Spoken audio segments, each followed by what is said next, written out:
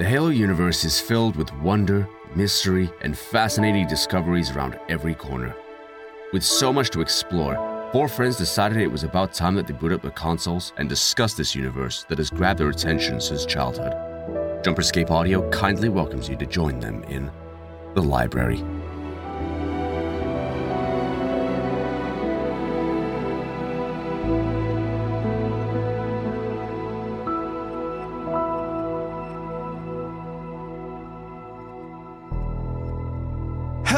Once again, ladies and gentlemen, welcome back to the library for its 25th episode special. We survived this long. I can't believe it myself. Well, ladies and gentlemen, today obviously is a very special occasion because we have hit probably I would call it the real first milestone. 10 episodes is more like the bottom line to me. So like 25, that's it's a good number right there. We've made it this long. We're probably going to keep it going for much longer. So let's hope on that one. So, ladies and gentlemen, if you are new to this show, then you can feel free to head over to discord.gg/jumperscape. That's where you can talk to us. That's where you can talk to the people that like this show, just like you do, probably. You can talk to everybody except the people that aren't there. So you can just feel free to talk to people that are there currently, and it'll just be fine. Or you can support the show directly because we've made it this long just because of our supporters. At patreon.com/jumperscape. There's a lot of different options for you there, including some that are basically just, hey, if you want to listen to the Terminals after show, then there's a really, really nice tier for you right there. That's like $2. That's fantastic. It keeps us supported and it gives you a little bit of extra content. It's beautiful. But all that aside, speaking of Patreon, we have a very special guest joining us actually today because our top patron supporter, sir, you have been supporting us for a very long time, and I mean by that I mean like we're coming up on 2 months, and I say that's a very long time because that's longer than I think that I thought anybody would want to support at all. Actually, you must understand, whenever patrons are started for me, it's not something that I ever expect to actually be successful. This show was not something that I expected to be successful. I'm fairly certain me, Shane, and James just kind of woke up one day and thought this would be kind of entertaining, or at least mostly me, I guess, because I think I just kind of was like, guys, what if we did a Halo podcast? And then they probably felt obligated to be dragged into it because that's just the way it was. It happens. But you, my friend, you have, I'm putting a spotlight on you for a second here because not only, ladies and gentlemen, has this person joined up on our Patreon and supported us in a huge way, but he's also been active in our Discord. He's been giving these daily goals for all the people in the general chat to follow. He's a very, very friendly guy, and that's why I'm saying you should really join up on the Discord server, because if you want to talk to people that are as chill as this dude, it's all there for you. It's all right here in the palm of your hand, probably, if you're using your phone. But nice price of $15.99. Venmo link for me in the description. You can join the Discord. If we monetized everything, I don't know if we, you know what, maybe there's someone out there that's just like, that's a pretty good deal. Just, I bet you would. But I was wanting to get him in here just because, first of all, I'm certain that he'll have some very fun things to add on to our conversation today, but also just because really chill guy. And I don't think, aside from, I did you show up to the book club one time and I've just automatically forgotten because there's so much that I got to take care of these days. I tried popping in, but I actually had to go on the road. I was off to class. That's what it was. Mm-hmm. Yes. All right. So yeah, this is probably our first time like actually having an extended conversation. Yeah. So we had to break the ice that way. But that's not even all. That's not. I have so many surprises just like up my sleeve. There were going to be more. I can explain that in a second. But we have joining us from last week the guy from this Choke Point Games team, working on Sins of the Prophets, one of the greatest Halo mods I've ever seen in my entire life. Mr. Adio has joined us once again. How are you today? I'm back. He's back. I'm going to say now. Oh, no. I'm going to be here every week. I don't know.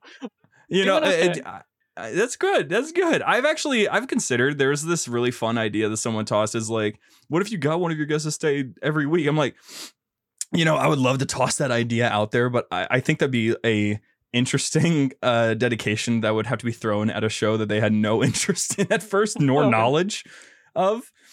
So it would just be interesting. But yeah, I wanted to bring Mr. Homeboy back just because, our conversation last week was fantastic.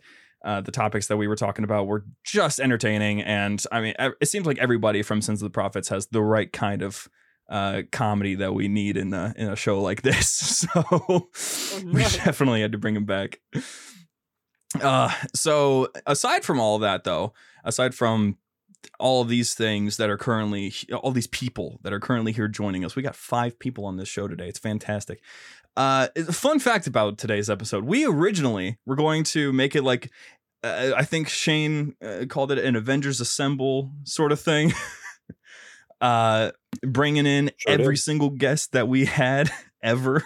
It was a good idea, just 2 last minutes to make it happen, or we'd have to push this episode back, or recording the episode out a little bit further than we wanted to. So yeah, couldn't do that. And I did do my best. I reached out to every single guest that we had, except James Burns, but that's because dude's busy. Right now I think he's moving from I think right now he's living out in Hawaii, and he's trying to move to LA. I can't remember what it was. He's moving. The point is, he's coming back to the mainland, I guess. So I'm not trying to bother him too much. I also tried reaching out to a couple other guys. Good news, though, for the future, for those of you who are sticking around long term and you're like, oh, I wonder who these guys are going to have on next. Well, first of all, calm down, slow your roll, because we're not going to have guests for a little while. And that's simply because I'm burnt out from trying to talk to everyone that exists. I've got a lot of people that I've been trying to contact, and I think there are some agents that are starting to blacklist me. So I need to be a little bit more careful for a little bit. So I'm trying to, we're probably going to just keep it to the 3 of us for a little bit. But the good news for the future is I reached out to Sacred Icon podcast, because those guys are awesome and, big fans, real cool guys over there. And they're interested in the show. Not only do they like the show, they also are interested in being on the show. So I'm kind of trying to pop that up. Also, Podtacular, Dust Storm, he wants to be on the show. So basically right now I'm trying to unify all of the podcasts into just one single body, into one big Halo podcast. Unify all of the podcasts. Exactly. What better way to bring the Halo community together than forcefully? Very nice. But all that aside, that's just getting you guys up to speed. That's just getting things updated. And, there's a lot that goes on behind the scenes, but that's not what you're here for. We know you saw the title. We know you saw the conversation we're going to be having. We all know that you're excited because we're going to be talking about the one, the only, the green armor wearing, the galaxy saving probably twice by this point, Mr. Man himself, the dude who has done the majority, the most that you could possibly do before the age of 16, Mr. Master Chief, Petty Officer, Spartan 117, John Spartan Man. From the hit game Rainbow Six Siege. Oh, God. Oh, man. And Fortnite. I'm not going to lie. When Chief he's dropped on there. Fortnite, I'm not going to lie. When he dropped on Fortnite, I started dropping dubs everywhere. I sucked at Fortnite, but as soon as he dropped... I didn't touch Fortnite for literally months, and me and James went in there that day and bought the Chief skin and started playing.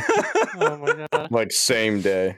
And we cleaned house We until sure we got did. into lobbies that didn't have bots in them. Then we No. got cleaned. No, we started playing with my younger brother, and he literally eats, breathes, and shits Fortnite. So we got into his lobbies. It was not good for the Master Chief brothers.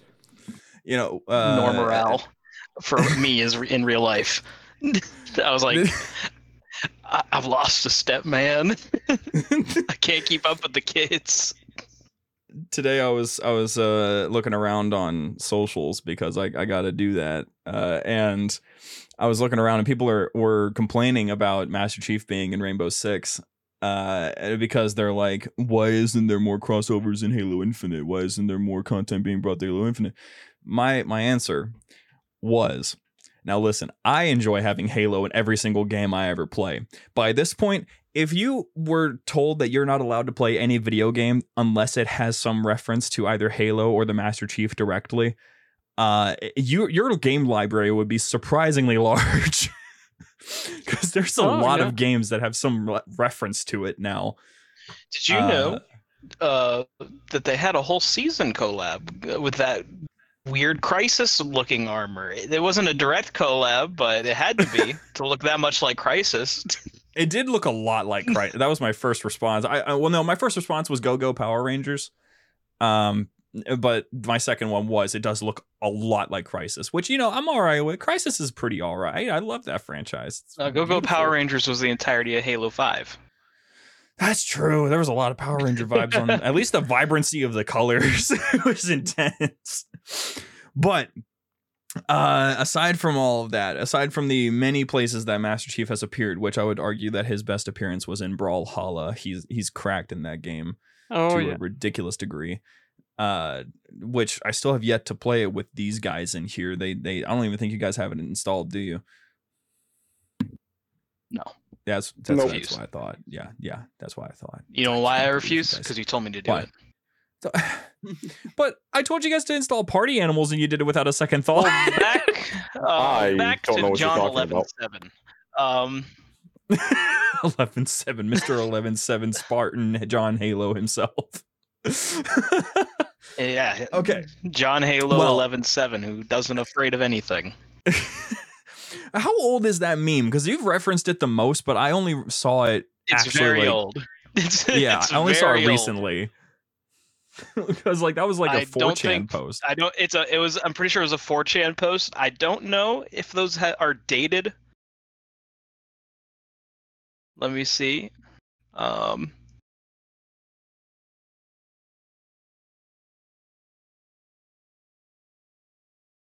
No, I'm just typing in Halo doesn't afraid of anything. Oh, well, obvious. That would do it. Halo's a pretty cool guy. He is. Kills alien. Yeah, this post was from 2007.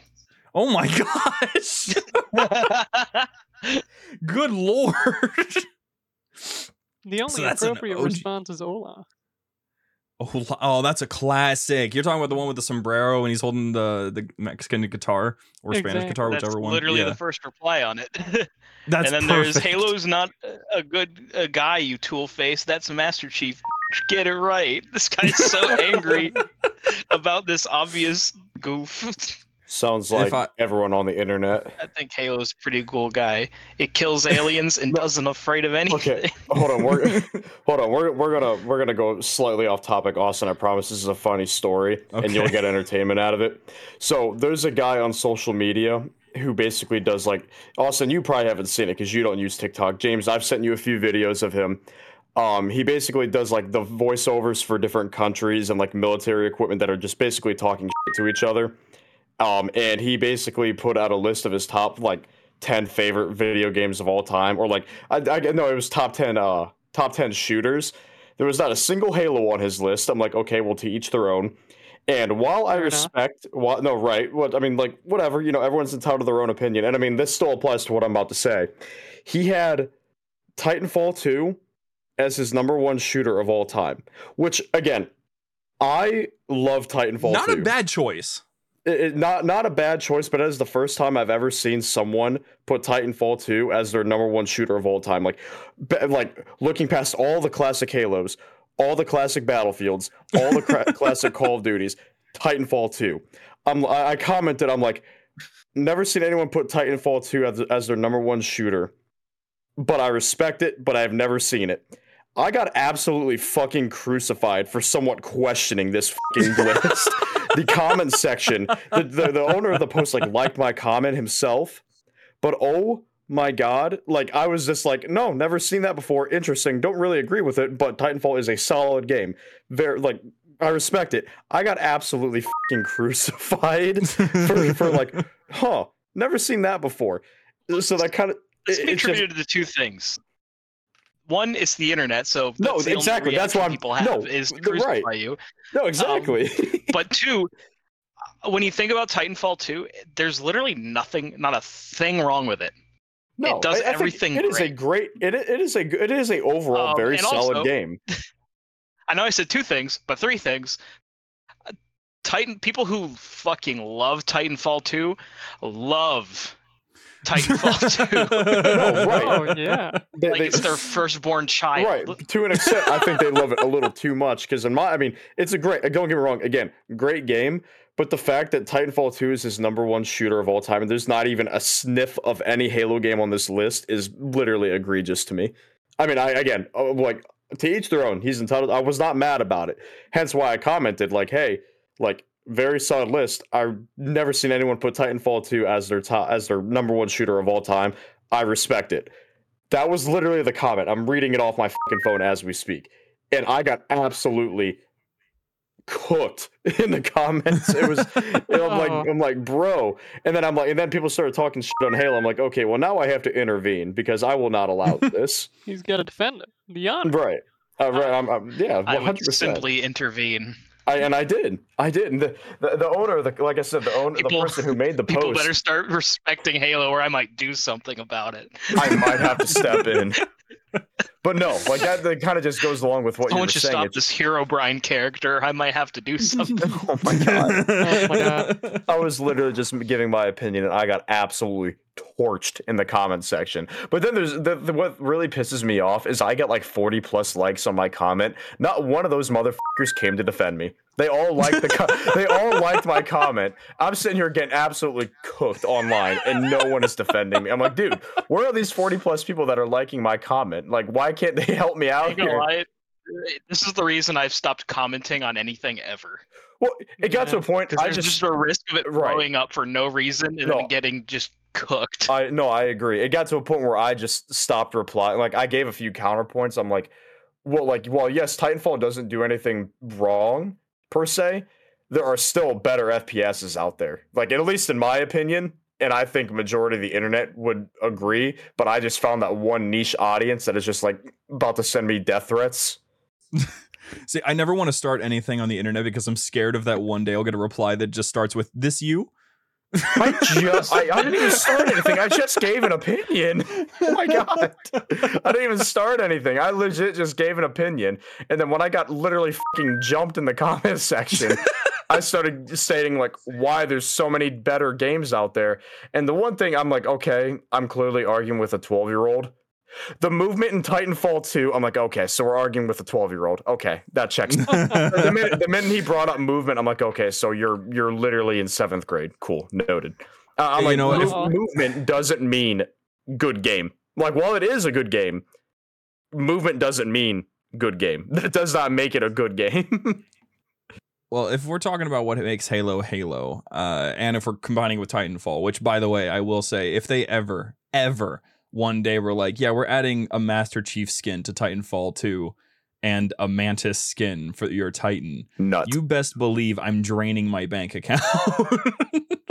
It cost $5,000. Austin says, sign me up. We're going to have to wait till Titanfall 3 comes out. Rest in peace, Titanfall 1 and 2. If it actually happens. Yeah.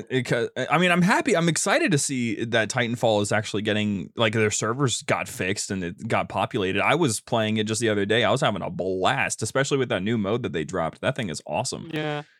But the thing is, I'm sure that you guys have seen this recently. At least Shane, I'm sure that you have. Have you guys seen that mod for Apex Legends that just turns it into Halo? I cannot say that I have. This is news to me. Hold on, John. Yeah, hold on. This does sound like something you'd send in our chat that I would never ever. I never sent it. Usually, what happens. Send it to me. Can you send it to me? Okay, right hold now? on. I'm gonna put it just in general chat here in the Jumperscape Discord server available at discord.gg/Jumperscape. Just look at this. I want you guys to just press play on this. Wrong button. Wrong button. My bad. No, you're good. We're okay. All right. Yeah, just look at this for like 5 seconds. That is so. Oh my god. Oh my god. They added the pin. What in the world? I'll be damned. How the hell did they do this? I've got no clue, man. I was hoping you could explain it to me. This is insane. Oh my goodness. Nah, the fucking AR. I mean, bro. Jeez Louise. Yeah. I mean, at the end of the day, Apex Legend is... It's a Source engine, right? I think it actually was made on Source, yeah. Yeah, I think Yeah, Titanfall because was on Source, so... Titanfall was I the mean, Source. Apex is also, and so it's the same engine. Apex was a little Frostbite. bit more. Am I stupid? Yes, Yeah, Apex is not Frostbite. I'm pretty sure. It was all the EA. Titanfalls I just were, assumed EA, Frostbite. That's more of a that's more like a dice thing. That's true. That's true. Yeah. But yeah, There's no way it's in Source. Source doesn't look that good. Apex is recent. Apex is a more up-to-dated Titanfall. Well, Apex was in 2018. When I think of Source, I think of CS:GO. mod, right? Yeah, Gary's mod. Like, well, the thing is that like, first of all, Source has gotten up to Source 2, and Source 2 is a very, very, very good-looking engine. Especially since like Half-Life Alyx runs on Source 2, and that is such a good-looking game. What are you looking up? The engine for Apex Legends, it says Unreal Engine 4. Oh, right, that was Unreal Engine. Okay, so then okay. No, I thought that was the mobile port that they had. Let me look. Hold on. Let me keep reading. I haven't completely got all the way through. I thought that Valve could exclusively used no. Source, and like it was Valve's engine. Source is ironically a little bit open source.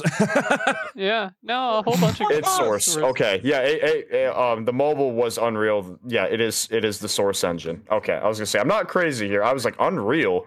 Yeah, no, it's Source. It's Source. That's insane, my man. perspective on Source engine has completely changed because I completely I was gonna say, thought of Goofy Gmod. Yeah, I was gonna say Frostbite is like almost exclusively Battlefield at this point. I mean Battlefront, but yeah, it's more of a dice thing. Well, a point being about showing off this mod is that there was a conversation started about it, and Ash, as a Halo fan, I definitely want to get your input on this one.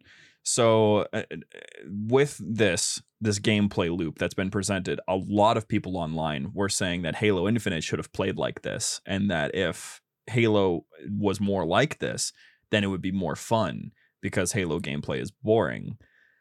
And respectfully, die. I mean, if you want that type of experience, if you want the movement, it's in Halo 5. Port that to PC, and then I think that crowd would be fairly pleased. I mean, the end state of competitive in Halo 5 was this crazy movement sandbox, and it was sort of there in the beginning of Halo Infinite. It was sort of there. I think they patched a bunch of it out, and then they sort of unpatched some of that. So, Halo's always been a bit of a movement shooter, but not in the same sort of category as Titanfall. Like, this is cool looking. Watching this video is wow, seeing effectively Titanfall gameplay skinned as Halo. That's cool as but would I want to see a mainstream Halo game look like this? No. I'm a firm believer. Look, I am a Halo 2 supremacist. I think after Halo 2, it was all downhill. Whoa, that's the hot take for the evening. That is a hot take because I'm a Halo 3 supremacist. Do you guys want a really hot take? Oh yeah, hit it. As groundbreaking and beautiful as Halo is as a franchise, I get very bored playing classic Halo multiplayer these days. Dang. I mean, fair enough. I'm gonna have to inform everyone. James will be taking a leave from the show following this episode. No, it's fair enough. The way that I've always viewed it, the Master Chief Saga had a very particular sort of the original sort of trilogy in the Reach. I guess not really the Master Chief Saga, but what we have on MCC, we'll say. I think that all of those games, even with the changes between Reach, Halo 4, Sprint, all of these additional sort of changes to the formula, I think it's like, the core formula of Halo is a solid foundation. And if it needs to be updated nowadays for a modern audience, we got to admit at the end of the day, we're the classic fans. We're a dying breed. Yeah, I was gonna say it does need to have like somewhat of a modern touch, but I mean that hasn't even helped the franchise at all at this point. But I don't think the way Infinite plays is as close as you can get to a modern version of Halo I gameplay. I honestly love the way Yeah. Infinite plays. My main gripes about Infinite is just like how it was handled at launch and the lack of content. Other than that, Halo Infinite's one of my, like, as far as like the gameplay, is one of my favorite Halos. It just feels like a Yeah. great modern rendition of what I used to play when I was a kid. So Yeah, I have no gripes the thing about it. I've accepted about me and Halo is I am a story guy. Not so much like a play the campaigns all the time. I just love Halo's story and universe. But like, it's not my favorite gameplay experience in my life. You know what I mean? Hey there, Halo fans. Don't go anywhere. We'll be back with our friends right after these messages.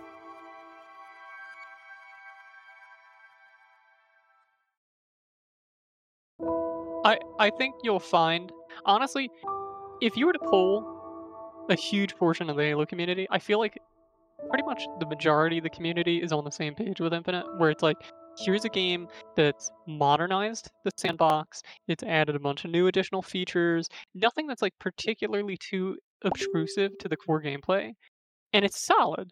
It's like, I don't think anybody can really argue. There's a solid base. There's some changes that need to be made. I'm hoping, the concept of a live service leads to it having those improvements. But, we got to wait and see. Unfortunately, 343 is not quite the most transparent company. So it's like, Yeah. it's going to be a So while. Master Chief, right? Yeah, man. Well, first, I wanted to get Ash. I wanted to know what for you. What is your ideal Halo experience? What would you probably tie back to, like, the Halo experience? If you have a game that you can think of in the franchise that's like your quintessential Halo experience.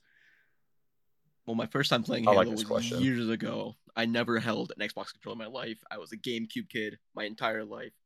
At the age of like, I want to say, I don't know, like 10, I was at a New Year's Eve party with my family and friends, neighbor's house, and the kids upstairs, 15, 16, I was bored, went upstairs. They were playing Halo, split screen. I believe it was Halo 2. They were just 1v1ing. And I said, could I try? They wanted a 2v1 instead. And so I said, okay, sure. I'm bored anyways, so I'll play. So I'm looking at the different classes, and I see the energy sword. Now, as a Star Wars fan, I was like, oh, that's neat. I like that one. They're like, that one sucked. You gotta get so close. You'll never hit us. I went 9-0 with the sword. I mean, hold on. They were saying the Halo 2 energy sword has a low range? Man. They were saying, they were just like, it's garbage. Use the rocket launcher. The lines, homie. The lines. Yeah, whatever they were smoking, I was swinging, bro. I was just swinging. Now, you want to hear a hot take? That's the hot take. That is a hot. That is a cold take. That is the coldest take I've ever heard. Horrible. That is a cold, ice cold take. And frozen sock is how I would describe take. That's just. Yeah, leave a sock out in the cold, and it freezes because all the sweat and shit. Oh. I would say, though, that is actually a really good, like, it's a solid origin story for Halo. I freaking love getting people's origin stories with Halo, but I gotta say, it does seem to be a pattern. If the energy sword is fun to use, then your Halo is probably fucking awesome. Yeah. Basically, because like Halo 2, super fun to play. The campaign is super entertaining, and the multiplayer, it's a little bit jank, but it's still fun to play. Halo 5's energy sword, busted, but super fun to use. And Halo 5's multiplayer is pretty damn fun to play. It's so much. It can go back and forth between being slow but methodical and really fast paced and precise. I would argue Halo 4's energy sword is really fun to use just because of how smooth it feels, and also I really like the sound effect that it has. Halo Reach's energy sword, not only fun to use, but it looks gorgeous. In my opinion, the best looking energy sword. Yeah. In my opinion. Because I just, if we're gonna talk about the energy sword, I want to do one more rabbit hole here because it's just, I've always wanted to just kind of sit down and talk about it.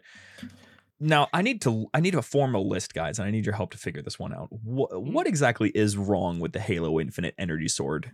Because something doesn't feel right. One, I don't like. Okay, from a shape perspective, I love the shape. Two, what am I talking about? It looks wrong. Does it glow? And I'll get into mechanics. It does. Yeah, barely. It's got really nice screen effect. It looks nice. It looks nice. I just think it looks wrong. It looks a bit more cartoony than everything else in the game. If that makes sense. Yeah. I think it looks great in an elite's hand, but when you're wielding it, I think it looks a little off. Performance-wise, I think it plays just fine though. Oh, it's great. It's really fun to use. I think I just get.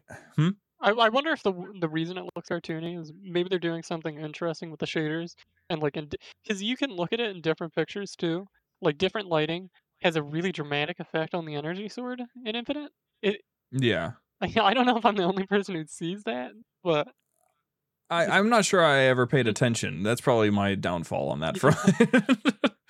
Because the thing that I noticed when, and at one point I was so confused by it, I actually went to the older games and I started just picking up the energy sword in all of them.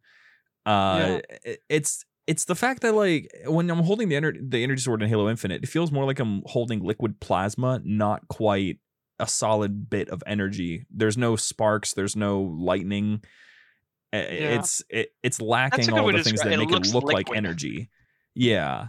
Mm-hmm. And it doesn't blend very well with like it's one of those blatantly distracting sort of looks because it's sort of like how the energy at the end of I forgot what the thing is called, but that one Forerunner weapon that shoots a grenade launcher sort of way. Yeah. That thing has it has a little animation on the end of it, a little energy animation, but the energy animation is playing at a solid 30 FPS no matter what FPS you're at, and it's super distracting. Same thing goes with the Sentinel Beam. The Sentinel Beam also has this 30 FPS animation happening in front of it. Fire in general has a 30 FPS thing going on, and also it's not helped by the fact that instead of it being like how it was before with classic Halos, where all these effects are made in engine, they appear to be just flat transparent GIFs placed on top of these weapons, and it's a little awkward to observe, and it's especially awkward when you throw a frag grenade or any other explosion that happens, because the explosions appear to not be in a 3D plane but on a 2D plane projected. So then you don't have, there's hardly a scar left on the ground, there's no dirt being flown around anywhere, there's no particle effects. It just appears to be some sort of effect that they've layered on top of it, and it makes it look very odd, and that sort of thing is, I think, is what applying to the energy sword, and it all of that just culminates into something that overly distracts me, and I'm still cracked.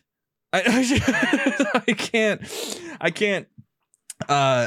not focus on them when I have these weapons in my hand, although every other thing on the game feels fantastic. I'm hoping that since we've gotten vehicle effects added to destroyed vehicles, and we've gotten all these other updates to the visuals, that eventually with this 10-year cycle that I guess we're going to be stuck in with Halo Infinite for a while, that means that also the visuals will get an upgrade. But I'm not. It's not a requirement. John 11:7. Right. Oh my goodness. Right. So Master Chief.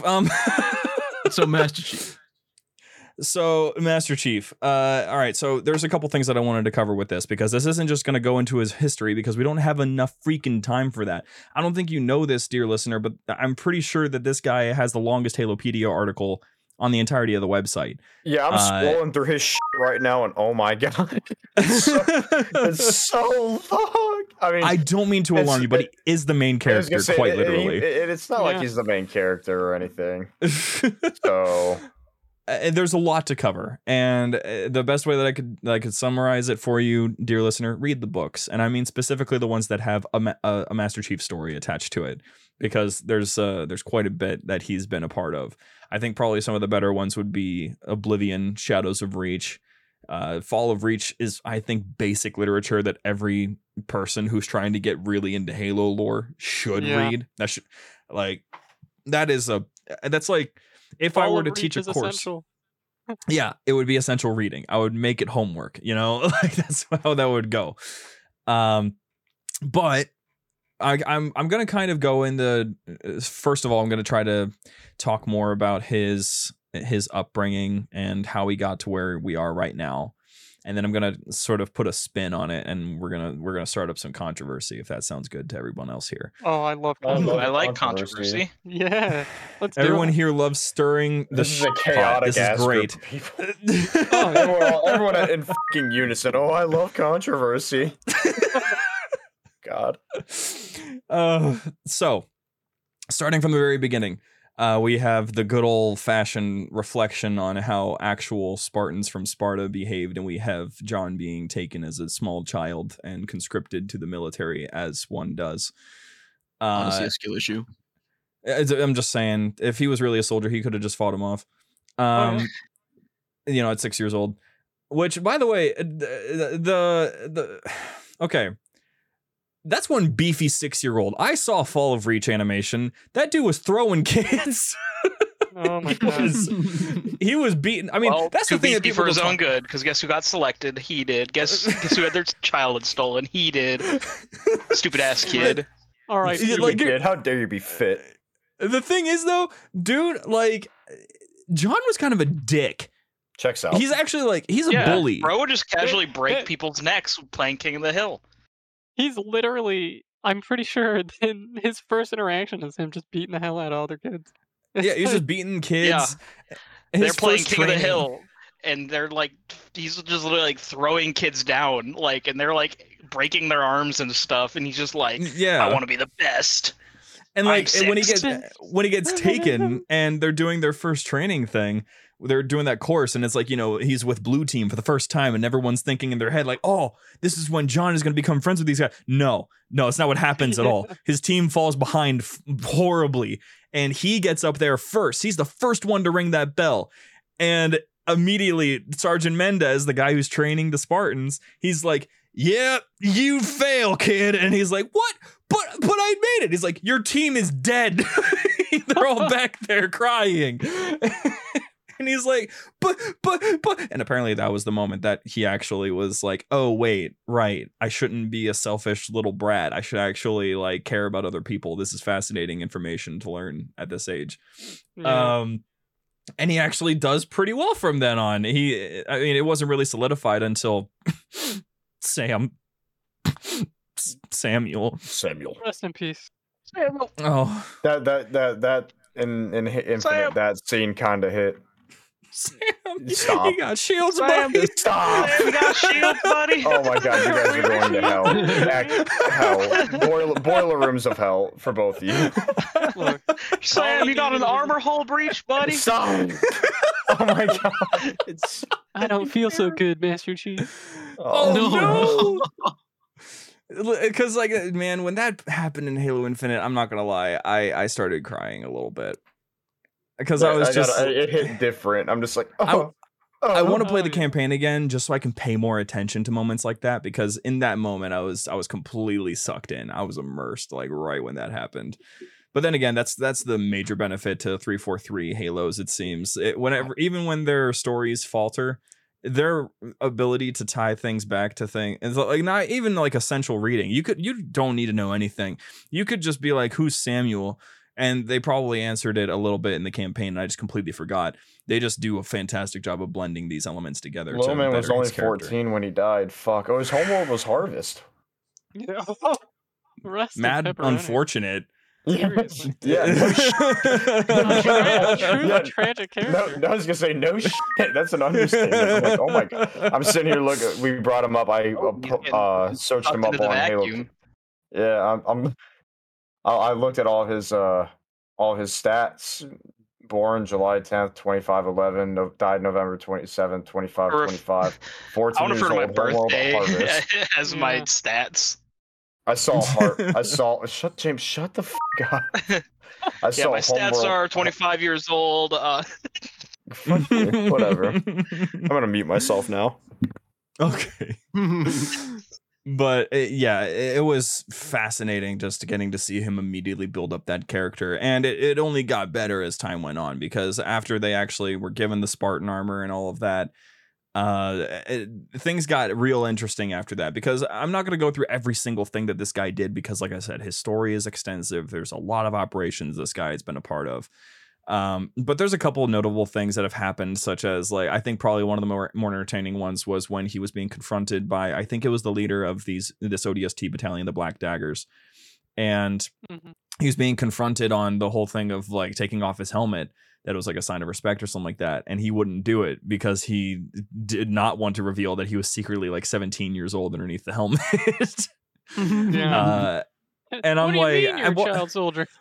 What I'm wondering is that at what age exactly did his voice just hit the floor? You know what I'm saying? Because like it was a fairly normal voice up until the point that at some point his balls crushed the pavement beneath him. And he just had this like deep Steve Downs voice.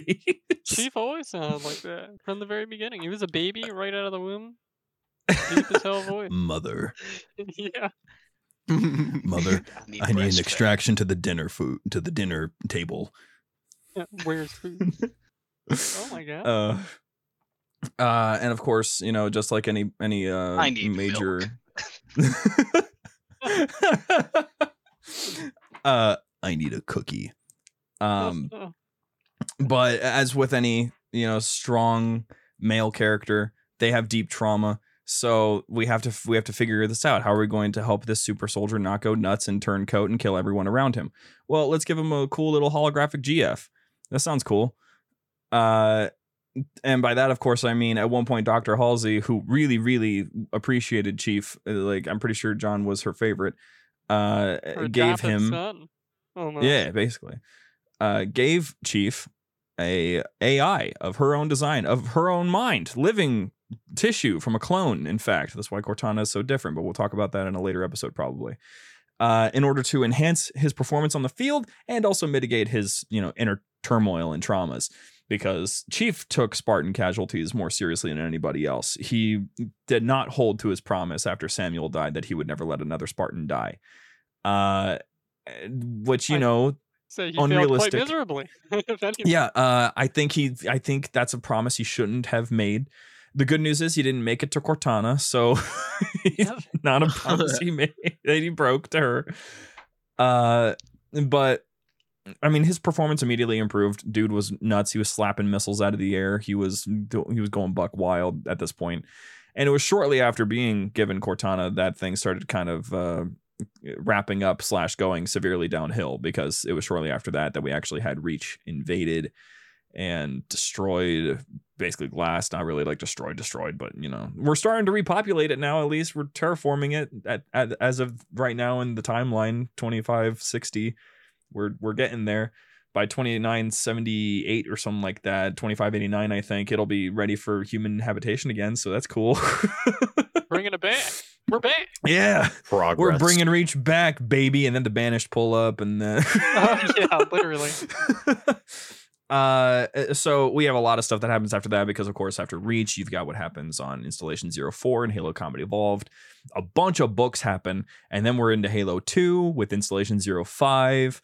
And you know, we're starting to finish the fight, and you go through all of that stuff, and you get to Halo 3 where we get to Earth, which kind of entertaining that Halo 2 and Halo 3 happen on the same day, and it's just kind of culminating that way. And after everything that had gone down with what happened on the Ark and everything like that, and he saves the galaxy as he does and wipes out multiple armies in one fell swoop with his homeboy Gator Man, he goes off and signs up for Halo 4 as the lead star.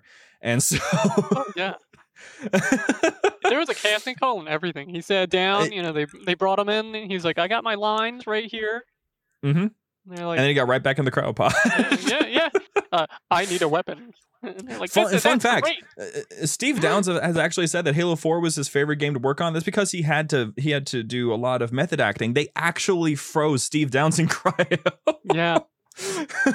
It was real. But no, actually, for real though, Halo 4 is Steve Downs' favorite game that he's ever worked on, just for the fact that, one, he enjoyed not being told to just do one-liners the entire time, and two, he got to actually body act for Chief. He was in the motion capture suit. Yeah. And it's the only game that he's in the motion capture suit. I don't know why they didn't let him do it again for Halo 5, but you know, who cares, I guess. and it was fantastic. I mean, people have asked him so many times, and listen, just because at this point, I can probably consider myself an interviewer, and as an interviewer, I can confidently say, if you are actually going out of your way to ask a dude the same question that he's been asked like 20 different times, what's your favorite Halo that you worked on? Why is it your favorite Halo that you worked on? Listen, guys, Halo 4, because it was the one time he actually got to work with Jen Taylor face to face, both of them in body suits, and they were doing that scene where Cortana says goodbye for the final time, and it actually made Steve Downs cry. I think a big part of the fan base I at this point, I feel like if you actually follow Halo, you know that like Halo 4 was his favorite one. But I honestly feel like a lot of Halo fans are just in straight up denial. Like, no, his favorite Halo to work on can't be Halo 4. Like, I think people are actually upset about the fact that he liked working on Halo 4 the most. I genuinely think it just bothers the fan base. Well, that's too damn bad. I mean, imagine from his perspective. But I don't like that game. Yeah, that's exactly. Imagine from Steve Downs, or really any of the voice actors, but in particular Steve Downs and Jen Taylor, from their perspective, it's the first time that they're working face to face. It's the first time where, you know, you have this large production. And also, it's the first time where Master Chief, no offense to the original trilogy, he's an actual character. He acts human. To talk about. Yeah, he acts human. He acts human. I agree. I agree. Because 343 had a different goal in mind, and I think it was a good goal. I think many people would give plenty of arguments these days because they did back in those days. But the Bungie trilogy, they were very clear. They said it multiple times. Chief was not supposed to have a character because you're supposed to be Chief. But 343 looked at that and were like, but guys, Chief is so cool. Why don't we just give him a character? So I think they made a really good. Whenever I was a teenager, I would have been upset, and I was upset. I didn't like Halo 4 at all when it dropped. I played it a lot, but that's only because it was the latest Halo, and I was 12 years old. And you know, me and Shane played the hell out of it. I think the first piece of content that I ever made was us playing Team Snipers, and that's a famous video among this friend group. And so just sneaked in there. It just gotta slip it in. Nobody's gonna know that reference at all. Exactly. But that's the interesting thing is look at the description. No, it will not. But Halo 4, I was incredibly cynical of, and I actually used to be a very, very, very big 343 hater. I would not take anything that they did as anything other than sacrilege against the Halo franchise. But then they did this really, really quirky thing called Master Chief Collection, and Halo 2 Anniversary, and then brought Blur Studios in to do the cutscenes for it. And then they revived like all of the games and brought all of that to Xbox, and then they did Halo Wars 2, and then they did Outpost Discovery. Basically, like over the course of time, I realized that they actually do care about this franchise quite a bit. Yeah, there's an incredible amount of people at 343 at Microsoft who really do. Like genuine, and even the outsourcing studios, Liquid Development, all the people at Certain Affinity, like, and Creative Assembly, like the guys who worked on Halo Wars 2, like they love the franchise. Working on a franchise of that scale is like a dream for many designers, artists. You know, something that, especially Halo, imagine that, something that for a lot of these people they grew up with, where they were playing. You know, at the least, some of these people were playing it in college. You know, when it first came out. Imagine, you know, the culmination of a career and you're working on this game that you used to play at LANs. That must have been incredible for a ton of those people. Now, what would you say in response to the? I wouldn't know if they were really rumors by this point, but the claims that within 343, the leadership and some of the employees, at least a good chunk of the employees, actually didn't care about Halo at all, and they were just looking for a resume. I mean, it's a big franchise, right? So any time that you have a really big project like that, something like massive, well-known, there's always going to be a level of, is this a leap board for a lot of other people? But even with that, you know, when game designers are I am not a game designer, but talking from experience working on projects parallel to that world, knowing a lot of industry people, most of the team at Chokepoint is industry. Nobody ever works on a game, even if they don't have like a deep interest in the project that they're working on. nobody ever goes into it without a level of passion and a level of, we're going to make the most kick-ass project, the most kick-ass product ever. And that's what they go out to do. Whether something gets in between that goal, everybody has a game where they're like, I remember this coming out and being really disappointed. There's many of them in the modern era. And Yes. maybe Halo was that for some people, Halo 4, 5, Infinite, whatever.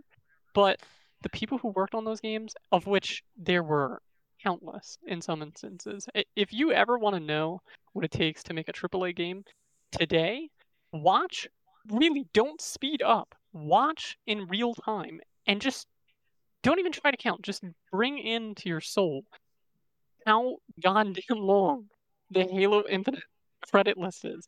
And that's, to keep in mind, that's not the full list, because credits won't have every single person who worked on a production. It's not going to list literally every single human being. There might be a few people who fall through the cracks, and they can't update it for post-launch content. So it's like, literally thousands and thousands of people have worked on your favorite Halo games. Even from the very beginning, it was still a fairly reasonably sized team from CE onwards, especially Halo 2 onwards when Bungie started to seriously grow. So it's like, but by the time we get to 343's era, there are thousands of people working on each of these games. And so, sorry to tangent this, but there's always been this bit of a narrative where people had this perspective that there's going to be one guy at the top and they're going to make a call, and that's going to change the entire production. But in a corporate development environment, it just doesn't work like that. Everything's done via committee. It has to go through dozens of people in leadership, from your senior artists up to your producers, all the way up to your directors, et cetera, et cetera. There's stacks of people that are making these decisions, which can make it more difficult to make decisions. And it is what it is, But at the end of the day, those people were passionate. I don't think anybody in leadership, Bonnie Ross, and I think we ended up with what we got because of a lot of series of unfortunate events in management, potentially beyond 343. But who knows? We'll never know the full story, unfortunately. I want to one day, I know it's like a really, really big, this would be almost impossible, but I would love to have someone like Bonnie Ross or Frank O'Connor to join and talk. Mostly because I think this would be a very relaxed place to talk about something like that, and most of all supportive. But also just because the one thing that I can never get over is that we have so many things that we can observe that are going wrong with, in our perspective, going wrong with, let's say, how they handle the Master Chief, or how they handled the plot, or how they handle the lore, or how they handle the art style, or anything of these sorts. But we never get to know where these decisions are coming from, who is behind what. If we were to look back at the Bungie era, I think we talked about this last week. One of the best parts about them was that we got a direct window into what was happening in that studio all the time. And we even know to the degree that Jason Jones didn't want Halo 2. He is very well known for never wanting to do sequels for anything. He hates sequels. But when Combat Evolved took off, he finally was like, okay, fine, let's do Halo 2. And I mean, just being able to watch that conversation happen live, because Marty or someone else was recording it and then uploaded it, and you could actually go see that publicly. It's like, I would love to have something like that to whatever degree that we can, where we get to see these people actually talk about, hey, this is the sort of stuff that you got to deal with. This is the sort of stuff we have to think about. And it's strange to keep that sort of thing hidden, in my opinion, just because if you have this sort of huge problem happening where you've effectively split the community, and not even in half, you've split it into multiple different sections, because you got the angry veterans, you got the happy veterans, you got the angry newcomers, you got the happy newcomers, you got the fans from other franchises that are trying Halo for the first time. You've got little kids that are now growing up with the new Halo, versus the teenagers that are growing up with the new Halo, versus the adults that have been with Halo since the beginning. You got a lot of these people, a lot of different groups, and you're not satisfying, I think, any of them by trying to keep everything under lock and key. Like, I can get it in the age of leaks, but I think I talked about this before. I think leakers only care about leaking things that they aren't really a big fan of. Otherwise, they would just let them do what they do. Yeah. So it's yeah, that's the thing I want. It's a whole thing, you know, and to pivot to Master Chief in particular, right? Like, I think that the way that 340, I'm a very firm believer in a particular method of narrative design, right? So when you're dealing with a character, I'm not a huge fan of vessels. For me, I know I'm not the character. I want to play a story where there is a story being told and there's a character that's sort of acting it out. And I'm kind of along for a ride. And there's going to be another group of people. It's probably a 50-50 split, really, depending on how people like to bring in, sort of play out their own stories in games. But it's like, you know, whether you really enjoy the vessel aspect of the narrative sort of design of CE 2, 3 Reach, ODST even, you know, where you're a character in the world, but the character you're playing as, they might have a very loose backstory, right? Master Chief, Petty Officer, John 117. But you don't actually know really any of that in CE. You don't know about any of that in 2. There's a suite of characters around you that are characters. But Master Chief, you're basically just a camera that sometimes spouts out a random one-liner. And we suddenly hit Halo 4, and we have this big narrative shift, right? Master Chief is suddenly a huge character. He's talking. He's got some of his backstory is being brought into the foreground. Some of the stuff from the multimedia releases, books, comics, etc. Hey, let's incorporate it into the story. Whether or not it was elegantly incorporated into the story is a totally different conversation, but which many people will debate. It's the age we live in, debate. But I think, for me, personally, Master Chief with a story is all the more compelling because we get to see, you know, actors like Jen Taylor, you know, Steve Downes. They get to play with these characters and build them out in a way that makes you want to know more about them. And for me, modern Master Chief, he's kind of Kino. He's kind of there. Yeah, I mean, he's the guy. I've thought about this a little bit. It's kind of funny to me that Bungie was like, we're gonna make a vessel character, and then they did Halo Reach. Yeah. And Noble 6 is quite literally the pinnacle of a vessel character, because if you're going to actually look into Noble 6's lore, you might get a couple paragraphs. You got to fill in the rest yourself. I wish we would get, I mean, like, a perfect example of this is like Dead Space. Dead Space 1 to Dead Space 2. There's this huge shift. And I remember back in the day when 2 came out, there was a lot of people who didn't really like Dead Space 2 because suddenly this vessel of a character that was Isaac Clarke, no voice lines at all, a true vessel, suddenly is talking. He has a narrative. He has a character arc. He's talking to other people in the world, and it's shocking when you sort of encounter that. But for me, Dead Space 2, damn,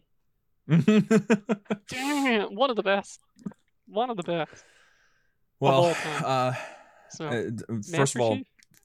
first of all, fantastic perspectives. I very much appreciate that. Hey there, Halo fans. Don't go anywhere. We'll be back with our friends right after these messages.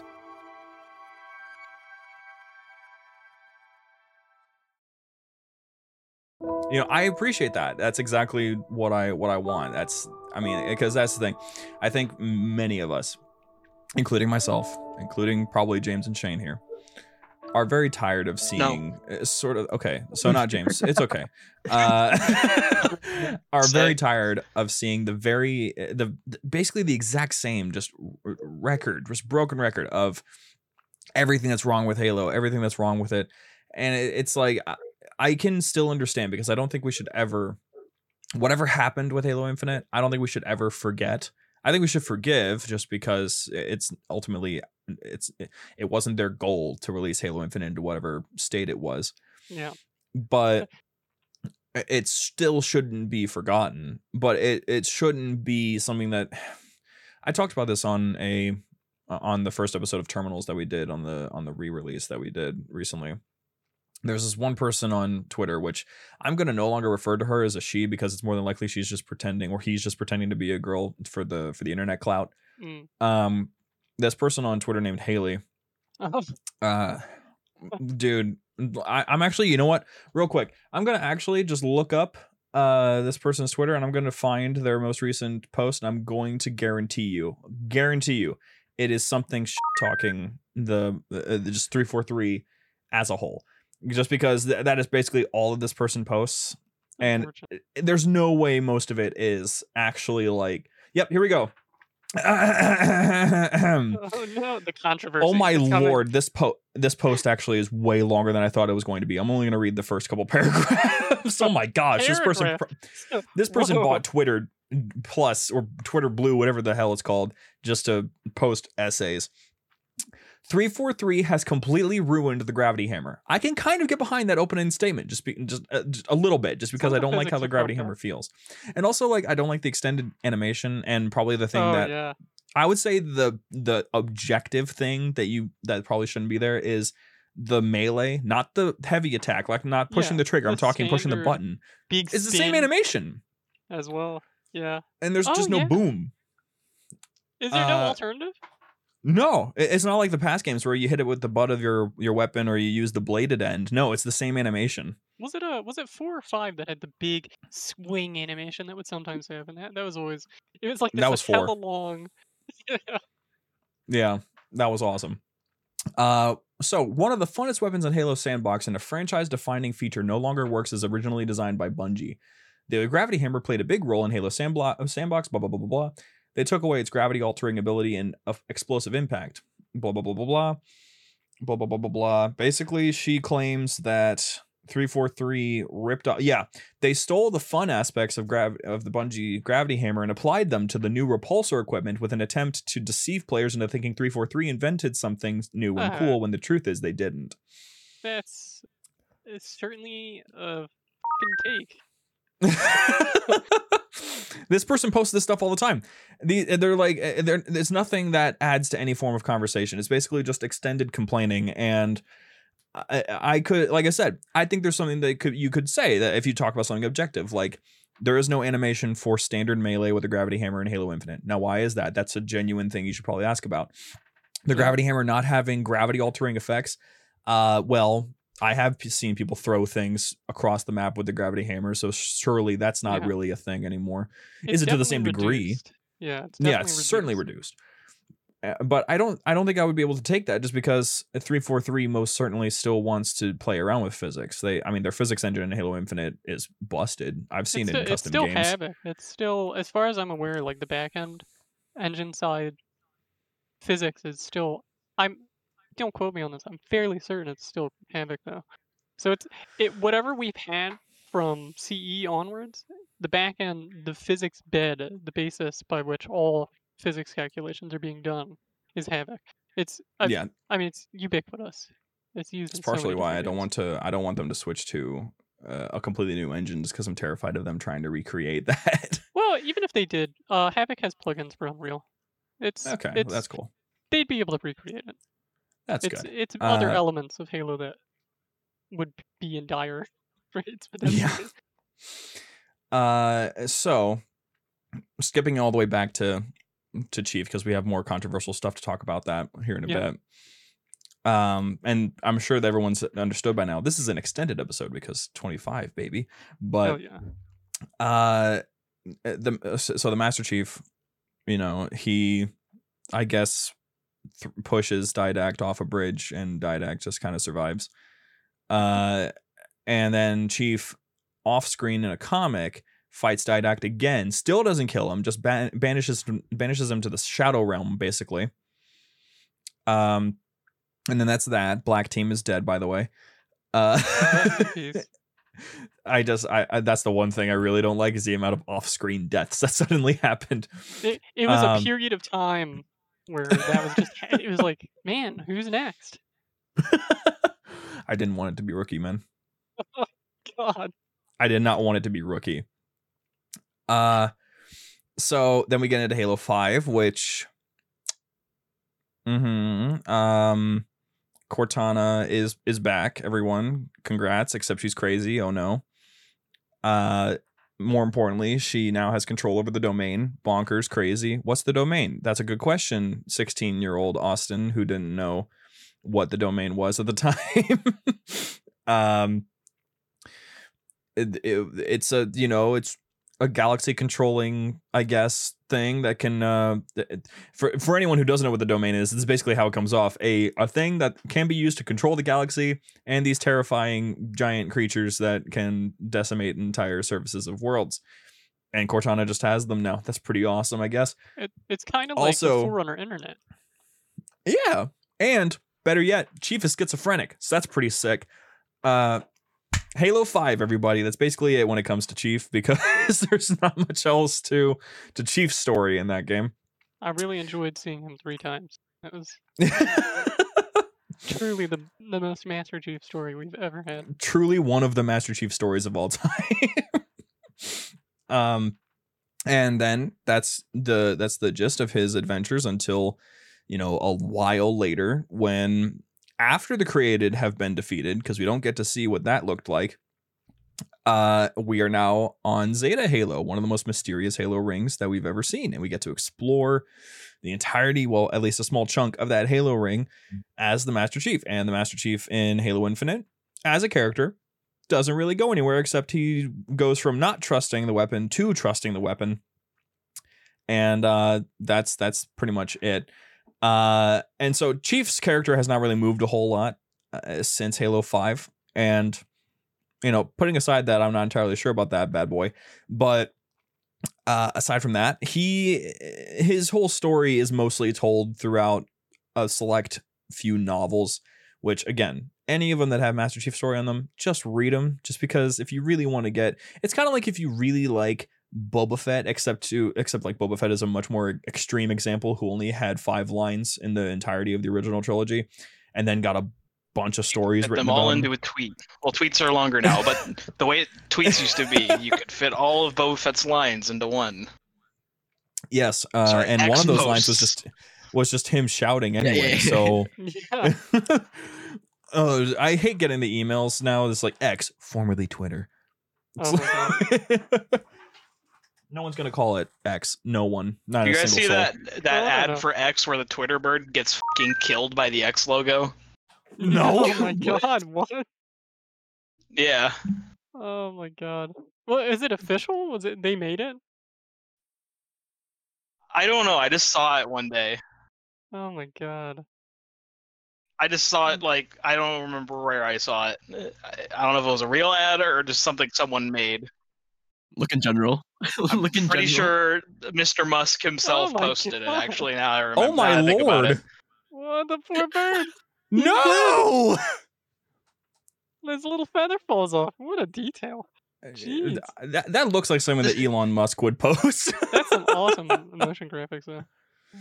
Yeah, so, like, now that we've gotten... Don't get me wrong. It goes hard, but I miss Blue Bird. Okay? Bring it back. He was a pleasant color. Blue Bird made me feel a little bit better about all of the annoying arguments that I had to witness every day. Yeah, now those just stick out like a sore thumb. Don't you just love when somebody is blue and they're on the tab of the conversation? You're like, shit. I don't know. I don't know, Chief. Oh, Chief. Speaking of Chief. Yeah. Speaking of Master Chief. After we have Halo Infinite wrapped up and we're left at where we're at right now, the only other thing that we have about Chief's story is that at some point he's recognized with a monument made in his honor back where they had that funeral for him when they thought he was dead. And that was the whole Halo 3 Believe campaign where they have all these UNSC veterans talk about when Chief would come save them. Beautiful ad campaign, probably one of the best that Halo has ever had.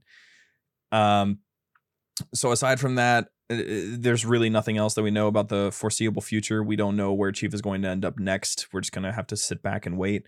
But if you're itching for more Chief stories, there is something out there for you. A completely alternate version of Chief, the Silver Timeline Chief. Oh, which we don't have to talk about. Rings. Oh, dude, you don't want to talk about Master Cheeks? Dude, he's such a good good character. Okay, here's the thing. I need to real quick clarify something to you guys. See, my wife, she has this condition called hyperacusis, which means she can hear me at all times because her hearing is turned up all the way. And it's a very fascinating condition. Not at all fun to live with, but it does mean that she can hear me at all times. She just texted me, "Yay, Master Cheeks." So before I even said Master Cheeks, she sent that. So okay. Here's the deal, all right? What the hell? You know what? You mind if I hit you with an interesting take? Maybe not hot, maybe not cold. I don't know. I will absolutely accept a take because I'm also going to ask Ash for his take after you. Oh hell yeah. So all right. Amongst all of the potential flaws that we could talk about in the show, I actually think Master Chief is a really interesting and compelling character in it because we get to see a take the character in an alternate form, right? Like, what if Master Chief is suddenly, they're dealing with this emotional sort of dysregulation, and they don't know how to control it. They don't know what's happening. They've been lied to their entire life in this version of the universe. In the other, he's hella known that he's been kidnapped. But in this world, you're uncovering it for the first time. And we're seeing what is his experience unraveling this lie. And I find it really fascinating. I actually really like all of the Spartans in the show. Literally all of them are interesting. Like, what is it? Silver Team? And, yeah. Oh no, the dude, the guy. So interesting, you can't even remember their names. Soren. Sorry. Soren's awesome. I love Soren. And I really enjoy Master Chief and Soren sort of a bit back and forth, kind of like an old married couple coming back together and, bickering. But I really enjoy those characters, and I think that Master Chief's story has the potential in that show to be genuinely compelling. Here's some changes that should be done for the rest of the show. Okay, so without condoning or condemning, Ash, what would your response to that take be? Well, I did enjoy the show. I personally really enjoyed the show. Just like I went into it knowing it wouldn't be what Halo is as like the game series or like the books or the animated series. I knew I went into a very open mindset. I knew if I went in there thinking this better be like this, like this, like this, I would hate it. And like there were some parts, immediately episode 1, helmet off, flipping the couch. A little upset. But it's just like open mindset, at least it was nice. For the most part, it had, it was a live action show that had a lot of Halo aspects. It had nice CGI for the most part. It just, the storytelling, it's there. The aspects are there. Characters are there. It's just, overall, I liked it. But it could have been a lot better. Now, Shane, I'm gonna ask you to go last because I know you're gonna be talking the most. So, James, what would your response be to those takes? You see, you might be able to go back and call me out for walking it back if you go back to the Halo TV show episode, because I don't remember what I said or what my opinions were, but my response to the show has always been, It didn't really. A lot of it bugged me, but honestly, as a sci-fi, if you look at it as a sci-fi show, just a sci-fi show, if you take Halo out of your brain and just think of the Halo things as cool things. Well, it's hard to take Halo out of Halo. It's hard to take Halo out of it when it's a show made for Halo. Yeah. Yes. It's not exact. It's hard to phrase. Okay. But as a show, like a narrative, I don't think it's that bad. It's as a Halo adaptation, it struggles definitely. But from episode to episode, it's like there's a narrative. There are things I enjoy about the story. And I was able to get enjoyment as I watched it. Like, I finished the whole first season. So, like, that says something. Like, I know a lot of people who didn't even get past the first episode. Oh. Now, Shane, I've saved the stage for you. So, would you have anything to say to these takes? Okay. Uh-oh. So, I'm ready. I see where James is coming from, but like, there's just so many different things that they could have done with that TV show, and I will stand by that. Like, yes, as like taking away like try to looking past the Halo name, which is extremely hard to do because it is a show made for Halo with Halo characters. So regardless how you want to look at it, it is a Halo show. There is literally I believe half a year time period between Halo 5 and Halo Infinite that we don't know what the fuck happened. If you're not going to put it in the game, you could have damn well put it in the TV show, bare minimum. Yeah. So it could like something to progress the story and enrich the universe. Making a show that isn't canon and going off like the base storyline isn't doing anything, and it made the show feel more like a cash grab for the people who made it rather than a service to the fans that we deserve. I do find it interesting when you go and look at Paramount's response about Halo's success. Yeah.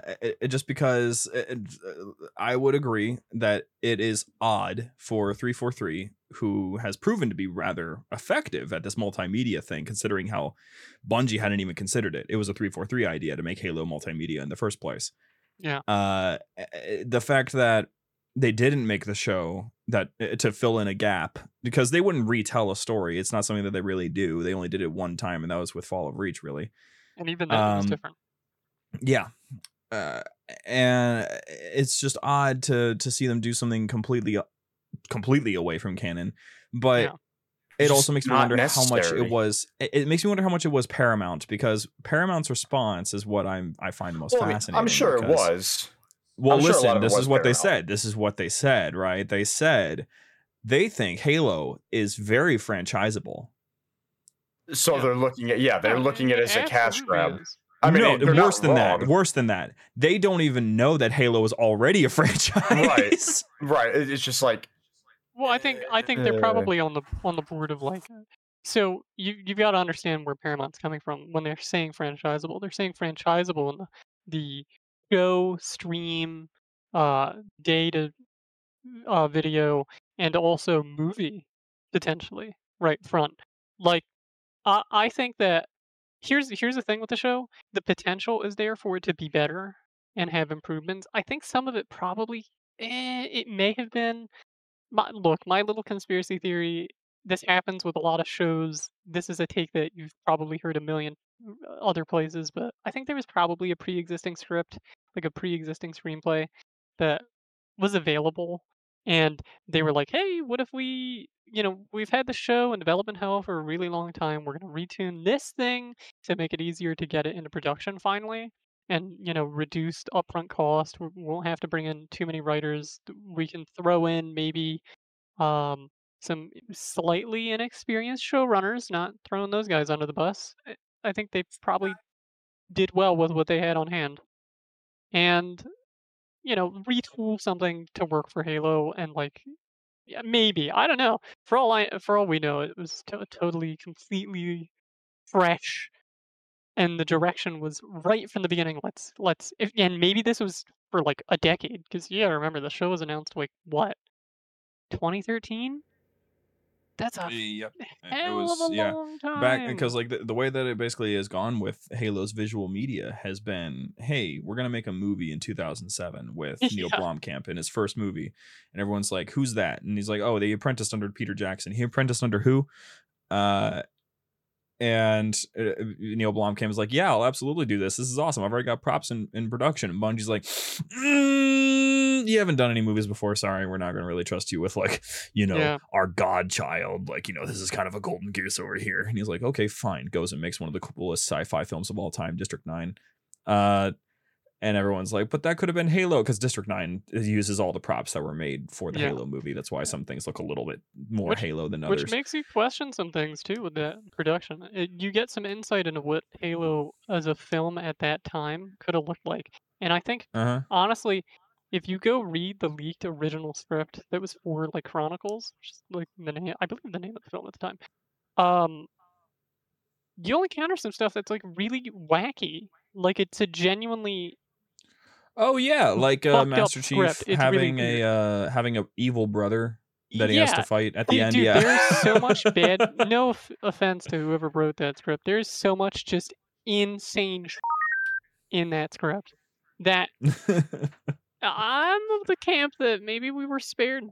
We were spared for a long time from something really bad.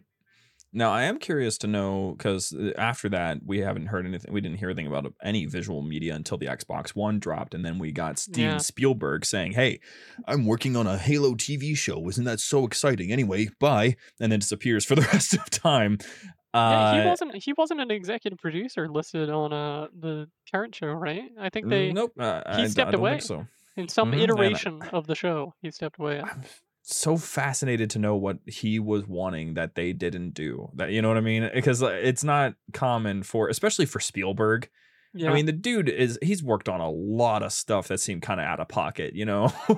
What was infeasible at the time would make me really interested. Like, what were Microsoft execs looking at? Wasn't it Showtime at one point too? Like, yeah, it was Showtime originally. Yeah, it's like, what were they looking at? Where they were like, this is an untenable situation. Let's restart production again. Yeah, like, it's most fascinating for someone from my perspective, because in my background, I do global marketing. That's my actual career. I work with right now I'm hired full time by a single company to work global marketing for them. But since I do this global marketing thing, there's a lot of aspects to marketing and to producing short films and to producing documentaries and to producing all of these things in order to try to gain attention towards a brand or a company or a name or a product. Yeah. That it's fascinating to now look at what's going on with 343 and Halo and just kind of wonder what conversations are happening in this room, because I've heard these conversations before. I'm guaranteeing it. And I'd be very fascinated to know where these decisions were coming from. And at one point, someone who might have been just a Halo fan who was like, well, why don't we do this, was sidelined because their idea was straight up just not possible to do. Yeah. I mean, think about it too, from a marketing perspective. Hey, we're going to tell the story again. Well, how do you sell it to people who've already seen that story? I mean, some people might be interested in seeing it again.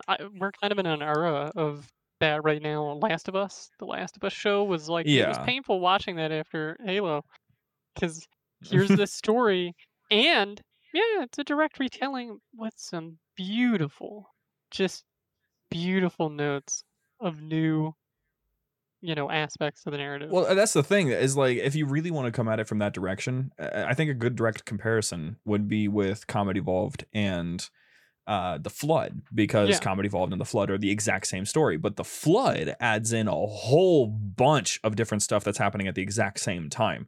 And that was the fascinating part.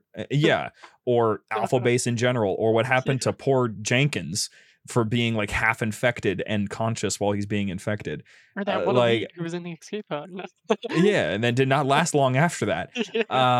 And it's like, the fascinating thing is that with that script that we're talking about just now, that was all in that script. This was all going to be addressed. And so like, I'm very much interested in the idea of retelling these stories, but adding an expansion, because we already have gotten that, I would say twice, honestly, because we have The Flood expanding Halo Comedy Evolved, but we also have Hunt the Truth expanding Halo 2 a little bit.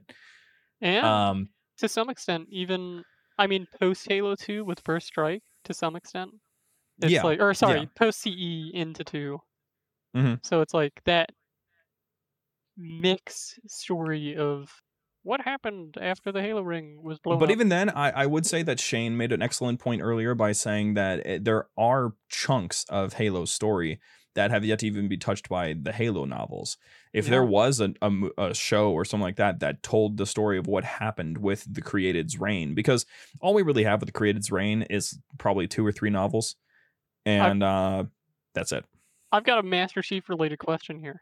What do you guys think his interaction with Atriox is going to be if they bring Atriox back in season 2?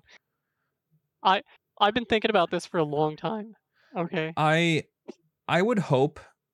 So I'm on two sides of the coin here, because there's the one side of the coin that really didn't like Escharum at all, Yeah. And I would very much like Chief to just kind of soldier it up and just be like, you again, that sort of thing, that sort of vibe. But then there's the other side of it where narratively it would make sense for after fighting Escharum, Chief has more of this honorable warrior's perspective, and he respects Atriox as an opponent, and is more methodical about how he wants to take him down instead of just, I need a weapon, and goes in like that. Yeah. So what I would like, Atriox is much more of a philosophical character than we have often given him credit for. And I probably would enjoy having some sort of a back and forth dialogue between him and Chief, or him and Weapon, if we're going to be going that far. Just to sort of, first of all, make it so that we actually have Atriox as the main bad guy, please. And also so that we potentially get something that we don't really get from Chief very often. We've gotten it twice. Fascinating number of times in the games. Philosophy, perspective, a concept, because Halo 4, we got his perspective on, hey, what is it like being a soldier but a machine at the same time? And Halo Infinite, hey, humans make mistakes. And that was pretty much the gist of it. I'd love to get a lot more than that. It even expands into the AI. AI make mistakes, guys. AI, humans, look, everybody makes mistakes. Planets blow up when they're made. But they're made. I don't make mistakes. Flawless. Yeah. So the last thing that I wanted to talk about in relation to the Master Chief was the last topic of Silver Timeline and everything like that. That was one controversial thing. This one is probably going to be sort of a sad controversial thing. Talks right now have been, interestingly enough, the same thing is happening with Optimus Prime's voice actor, but people are talking about Steve Downs' retirement. Thankfully, they're not treating it the same way as Optimus Prime's voice actor. I don't really know why they're looking at Scully and being like, or not Scully, I don't remember his last name, but being like, hey, you should retire. You're old now. And it's like, but guys, he loves playing his character. He's probably going to be playing it until he dies. And Steve Downs, I'm fairly certain his attachment to Master Chief is probably going to also last until he's just not on this earth anymore. And so people have been talking a lot, though, because of this topic, because of this conversation, who would be either the next Master Chief or who would be the next Master Chief in voice and then keep it going. And I've gotten I've gotten one good answer, I've gotten one iffy answer, and I've gotten one horrible answer, and I'll explain all of them. So the horrible answer, let's make Steve Downs' voice an AI. No. I firmly stand against that, just because I don't think anybody's ready for how weird that would feel to know that that's not a real person that's talking to you. I wouldn't be able to do that. The second option is recasting Steve Downs, getting somebody else to play the character, or just killing Master Chief and letting his character just kind of go off. But that last one leads into I think the best choice to make, and that's replace the main protagonist of Halo. And everyone's first choice right now is Jerome. Oh, yeah. Hey there, Halo fans. Don't go anywhere. We'll be back with our friends right after these messages.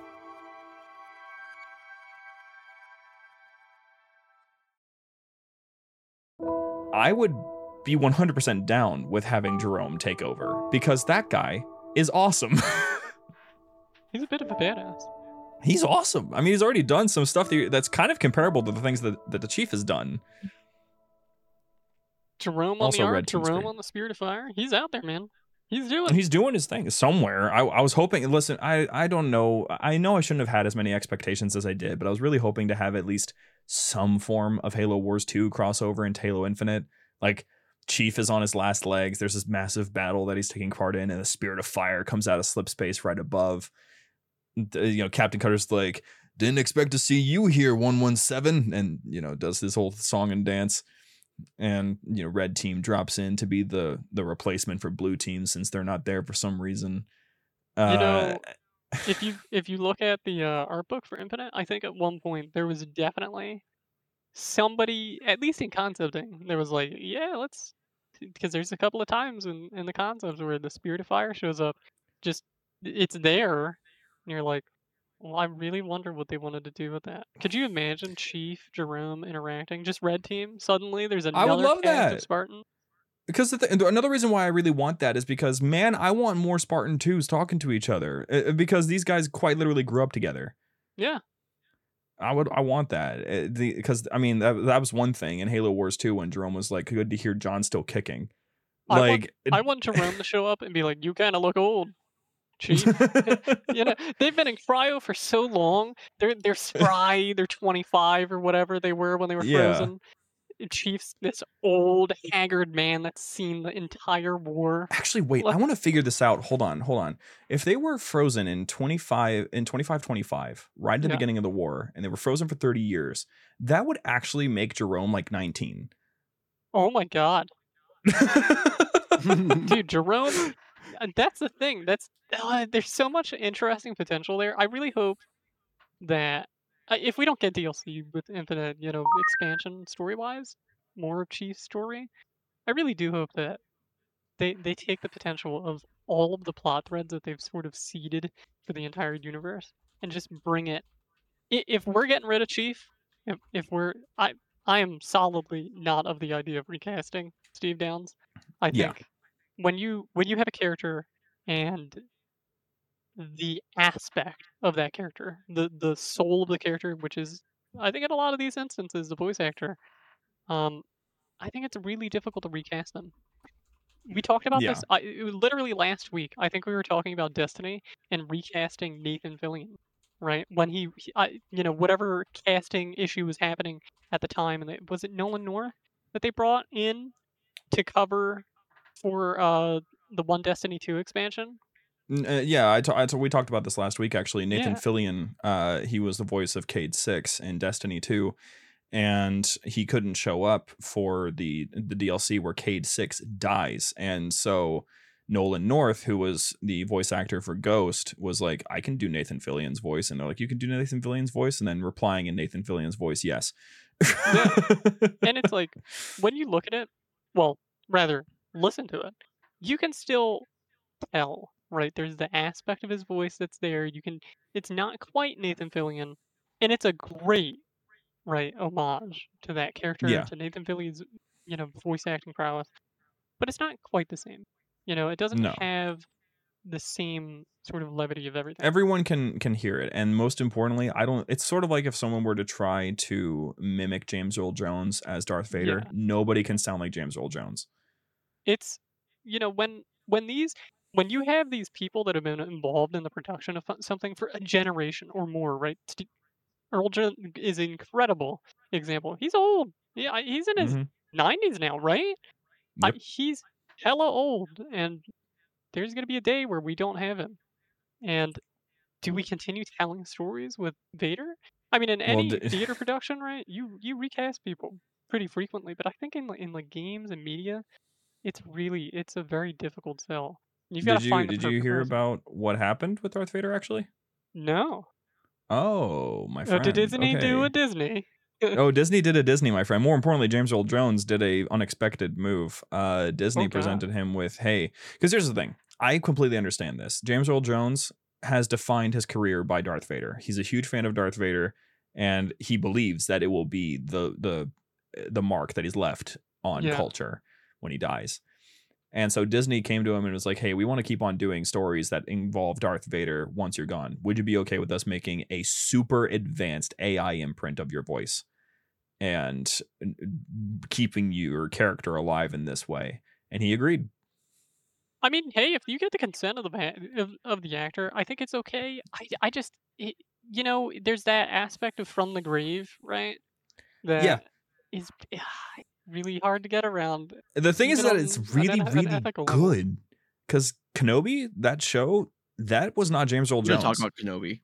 We don't talk about Kenobi. We don't talk about, I'm talking about just this part because I don't want to talk about the rest of it. This is, first of all, a Halo podcast. Second of all, no, I just don't want to talk about the show. But Darth Vader, that's not James Earl Jones. Like, yeah, that's his voice, but that's not him. No. that's someone else playing him, and they basically deep faked his voice on top of it. If you've ever watched Star Trek and you've listened to the computer in the background, so I would say that Star Trek is probably the first franchise that's done this, where the computer was voiced by Gene Roddenberry's wife. So Gene Roddenberry was the main guy behind Star Trek, and his wife, she was on the show. Not to get into it, she was one of the characters, but in particular, she was the voice of the ship, the computer. So Majel Barrett, and she, before dying, pretty sure quite early, actually, like decades before her death, she voiced out pretty much every possible consonant, every possible sound, so that they could effectively build a voice model of her, so that they could. It's like a very, very early Siri. Yeah. So in perpetuity, use her voice for later shows. I don't know if they're still doing this in the latest shows, but for a very long time, it was her in all the media. Whenever the computer would talk, it would be Majel Barrett's voice. She passed away in 2008, and they were still using her voice, I think, in Discovery. So it's that aspect of that's really cool, but also, is it weird? And would it be better to just recast the person, give somebody another shot at it, or like get rid of that aspect, right? Like, yeah, it's a hard choice. I think the examples have been laid out for us pretty well, actually, by going back to the Star Wars topic, just because they have tried both. They've done the whole let's just keep the voice alive, but also let's keep the face alive, with the whole de-aging and replacement of Luke Skywalker, for example. But the problem is that people were kind of vibing with just having other actors playing young versions of characters. I don't think people would have responded to Solo as well if it was just a young Harrison Ford deepfake. Yeah, imagine him doing the stunts of that movie. Oh my god. Yeah. What? But it just because we eventually got to wrap up at some point. There's one bonus thing I wanted to talk about and present as a question, and that is, outside of Halo, what is your favorite Master Chief reference or appearance? Because Chief, and it doesn't have to be, I guess, specifically Chief, it could be just a Spartan in general, because other Spartans other than Chief have appeared in other games. But from what you know off the top of your head, gents, what are we looking at here? Ooh. All right, I'll go first. So it's a bit corny, but when Fortnite first announced Master Chief, they used Red versus Blue. They used Red versus Blue to announce it, and I do remember that. I do remember that. Most of my Halo knowledge comes from Red versus Blue, like being completely satire. A lot of my Halo just like enjoyment came from watching that show, and that made me play the game. That's fair. What about you, Idio? Did you know it was on Netflix for like a few years? Oh yeah, I watched it on there. Ooh, it's a big question. I don't know. Honestly, it is really funny that we've had a lot of crossover stuff, in particular this week, Master Chief being added just straight up into Rainbow Six Siege. That's hilarious. Honestly, it's just interesting to see Halo propagated into anything. It's still a relevant franchise, and I, as a big Halo fan, I really just enjoy seeing it kind of anywhere. I don't really have a particular favorite, like, this crossover event. I think it's just cool when it happens, because, as a fan, you see a tiny reference somewhere, you see Master Chief pop up, and so, like, here's a crossover event. I always think it's kind of... Yeah. So, I think with James and Shane, they likely would say, I'm just guessing, just tossing it out there, they probably are thinking either... I'm probably going to guess that for Shane, his favorite is likely the Siege appearance now that he's in Rainbow Six Siege. Yeah. James, just because of how much he loves the fact that he's in there now, Fortnite is probably going to be his favorite. Some of our most fun entertainment moments from Fortnite were probably from us playing as Chief all together and doing random dances, making Chief do dumb things. My personal favorite, though, and it's obscure, but kind of, I mean, it wasn't at the time, but it might be now.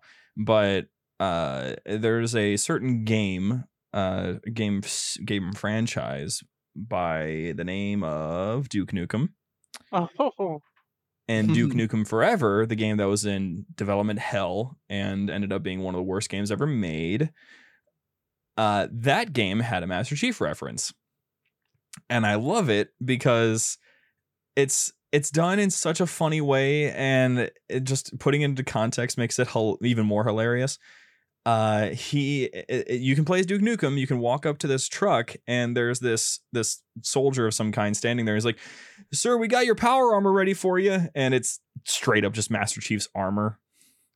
And Duke Nukem goes, "Power armor is for pussies."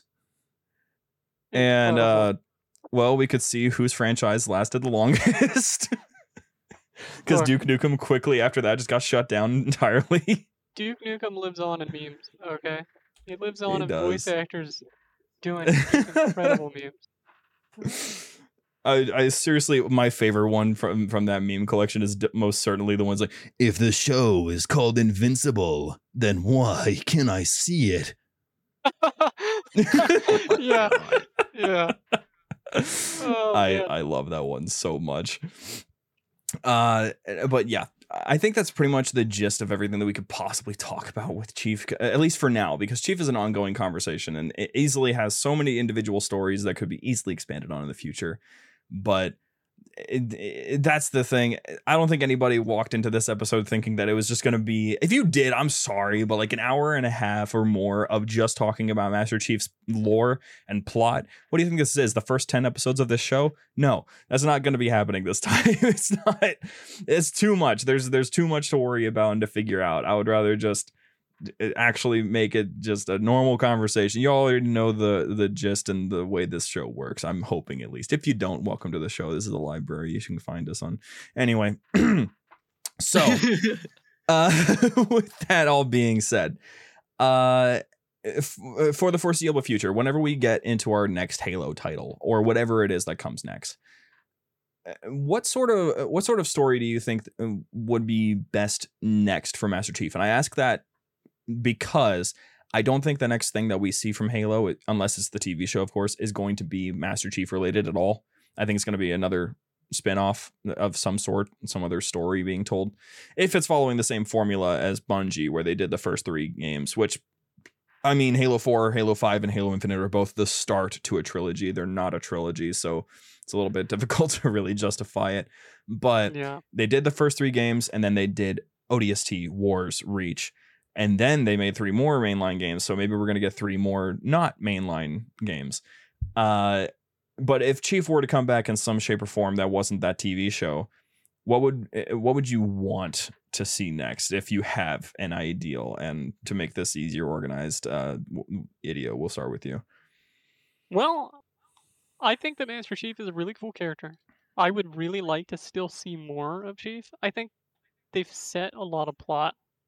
Like, there's a ton in the narrative that they could pull from to build a really interesting story, especially following Infinite. Please, for the love of God, do not drop the narrative ball again. Because, like, Halo 4 to 5, the story's gonna fundamentally change. We're gonna tell a new story. 5 to Infinite, the story's fundamentally changed. We're gonna tell a different story.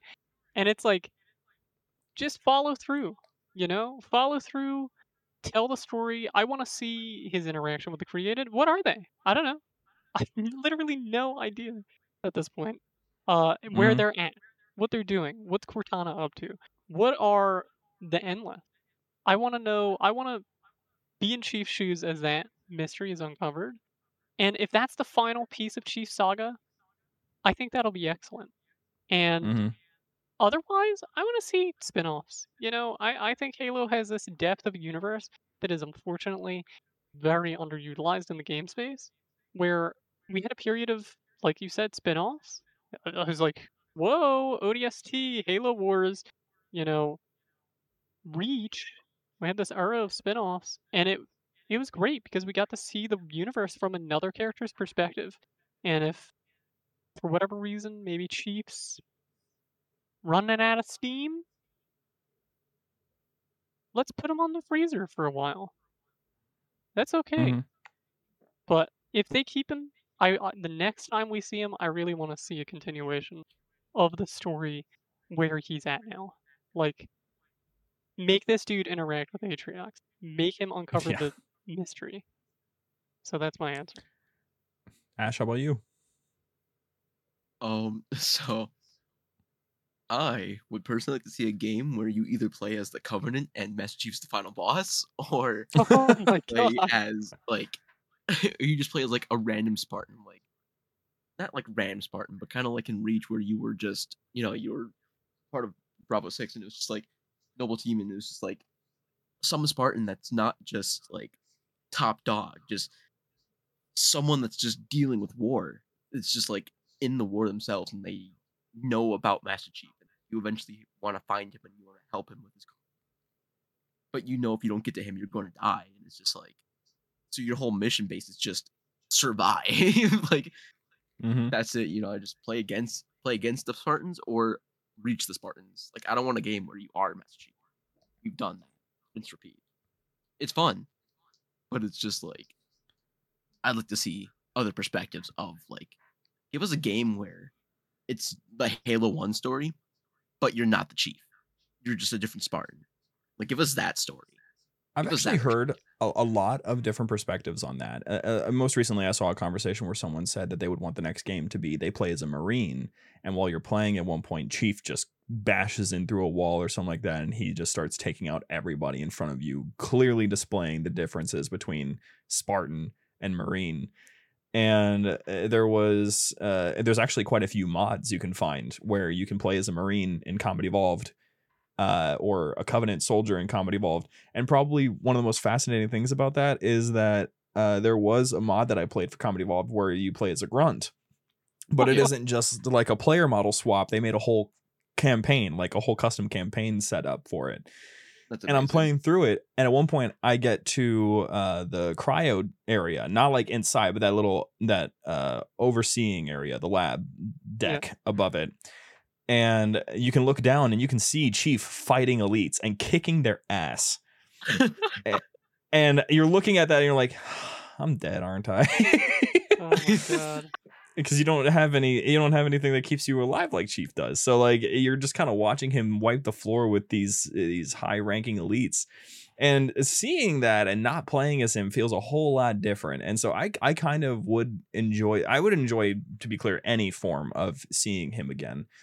But that does seem like a very unique sort of way to go about it. I think the way that I would go about it, if specifically talking on the topic of what if Steve Downs and Master Chief were to go away and Halo has to move on without him, at the very least, I would want Master Chief to stick around as sort of like if Firefight stays around, he's a Firefight voice for every game.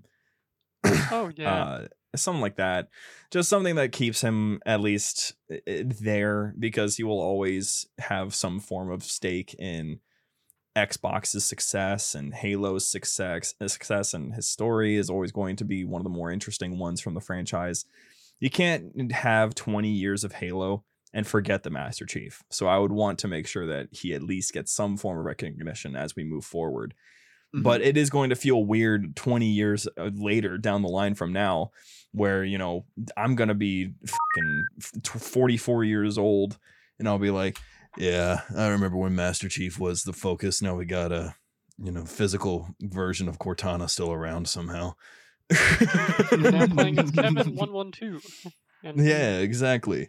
His twin brother, Mr. Jim, Spartan 117.5. No, a portal between two different fractured universes is open. And Jimmy I'm kind of wondering I'm really curious to know if Halo will actually go in the direction of multiverse. I don't want them to ever. I think that'll open up way too many problems. It seems like they're kind of doing it with the fractures, but yeah, they've also been tying the fractures into the main story, like the main universe, whatever, the Prime universe. So I don't know. I don't really know where they're going with that stuff. I just don't want them to. I'm not sure where they're going. Because my problem right now, a reason why I stopped watching Marvel is because of the multiverse. Because nothing really matters anymore now. Yeah. A character could die. Okay, they exist somewhere else though. They're probably going to come back at some point.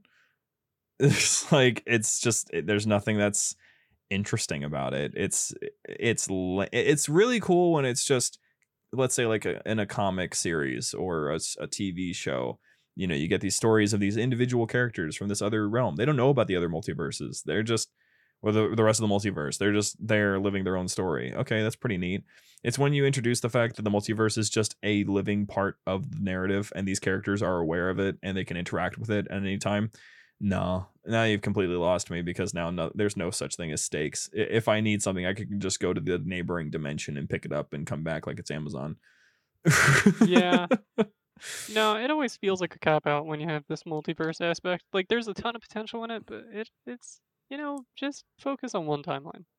Yeah, I would want Master Chief, if anything, to... I will live and die by this one. I want Chief to go out on screen. Yeah. I want to be there when he dies. I will not be able to handle it if they're just like, Chief retires, or he gets locked away in the domain forever. We never see him again. No, he's been through way too much as a character. He's seen way too many of his brothers and sisters die. He's been through so much. And if anything, this man deserves a death even more poetic than Escherum's. It's like, we have examples too of how not to send off a main character. Like, sorry to bring up Star Trek again, or even Star Wars. To some extent, several characters were sent off in a very interesting way. But let's not kill Master Chief with a bridge. But I want to see him some blaze of glory, heroic sacrifice, something that really culminates the arc of his character. Yeah. Dude, I really enjoyed seeing him in Infinite being this sort of caring, like, he's this symbol of stoicism. But when it comes down to it, he's still just a person in armor, and when he's interacting with Esparza, dude, Brohammer, mind you, that's such a good moment.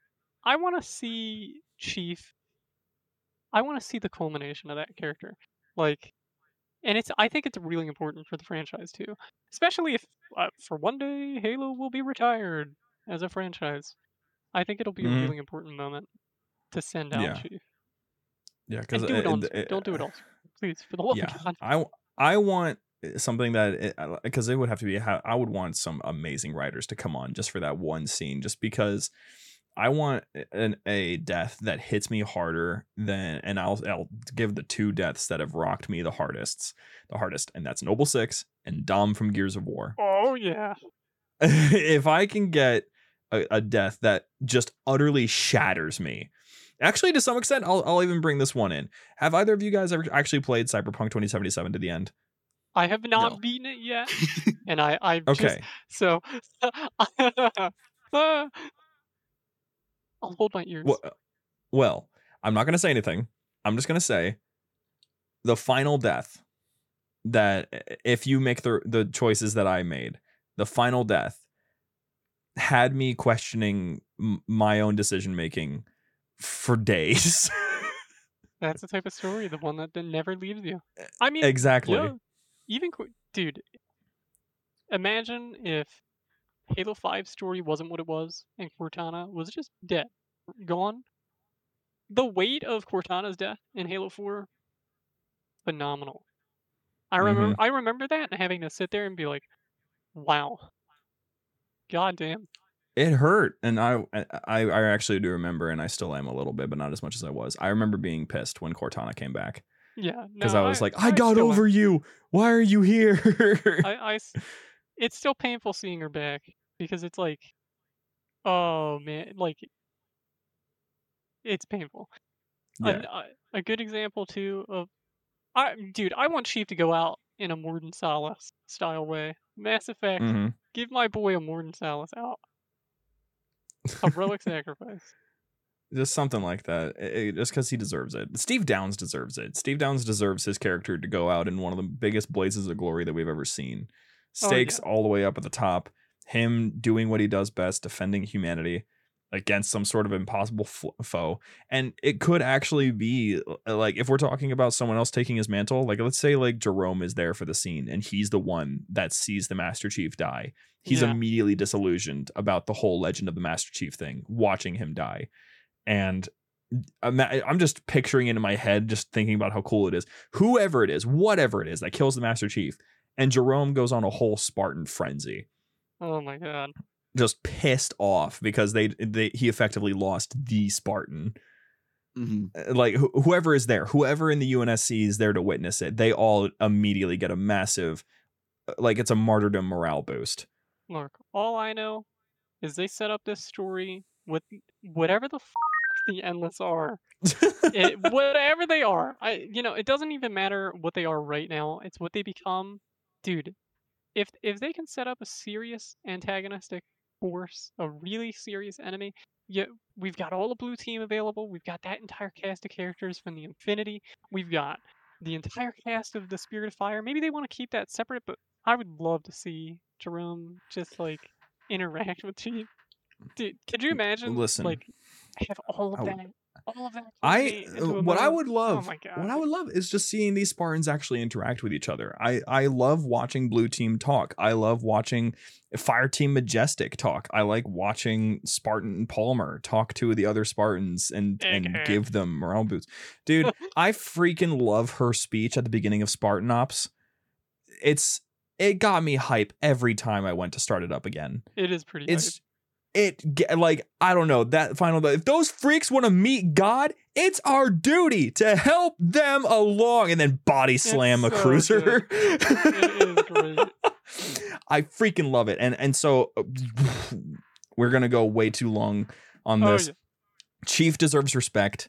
Chief is one of the greatest characters, if not the greatest character in video game history. In fact, if someone doesn't remember this, I will remind everyone. At one point, I think it was IGN or some other massive gaming journalism company, they did a survey, like this sort of voting contest that went on for like a month of who the best video game character of all time is.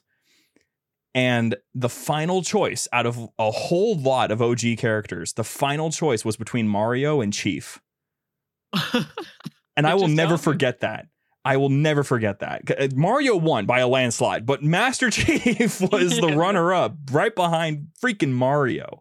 Mario's got decades on Chief, and Chief is still. You can see, that's the beautiful thing too with the show, is like you can show somebody who knows nothing about Halo. You show them the Chief, they'll know who he is, right? It's like, yep, it's so.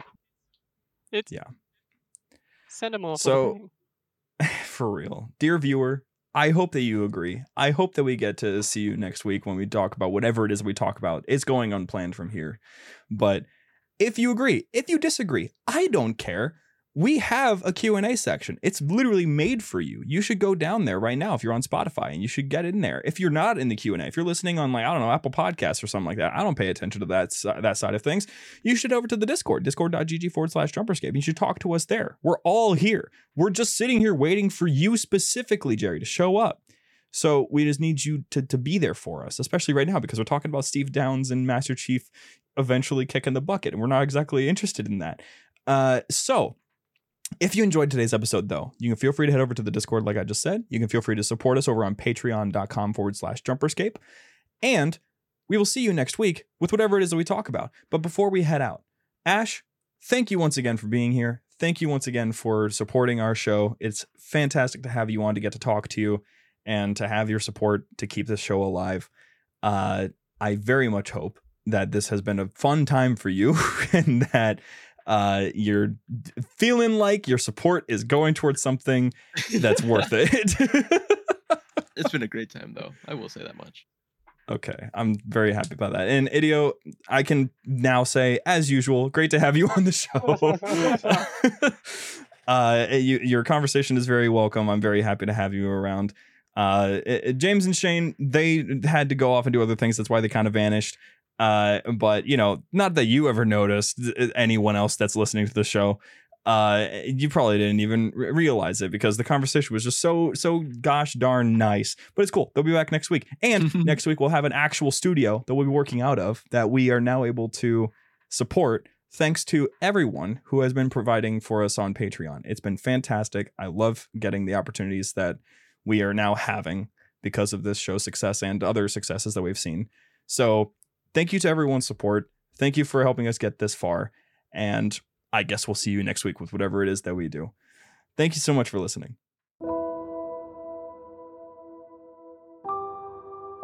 The Library was produced and published by Jumperscape Audio. Funding was provided by our fantastic patrons on Patreon. Big thanks to Dark Salad 42 and Connor Clark. If you enjoy the show and wish to support Jumperscape's future projects or get some sweet benefits, join our Patreon at patreon.com/Jumperscape or become part of this truly special community at discord.gg/Jumperscape. Thank you for your listenership, and we hope you enjoyed.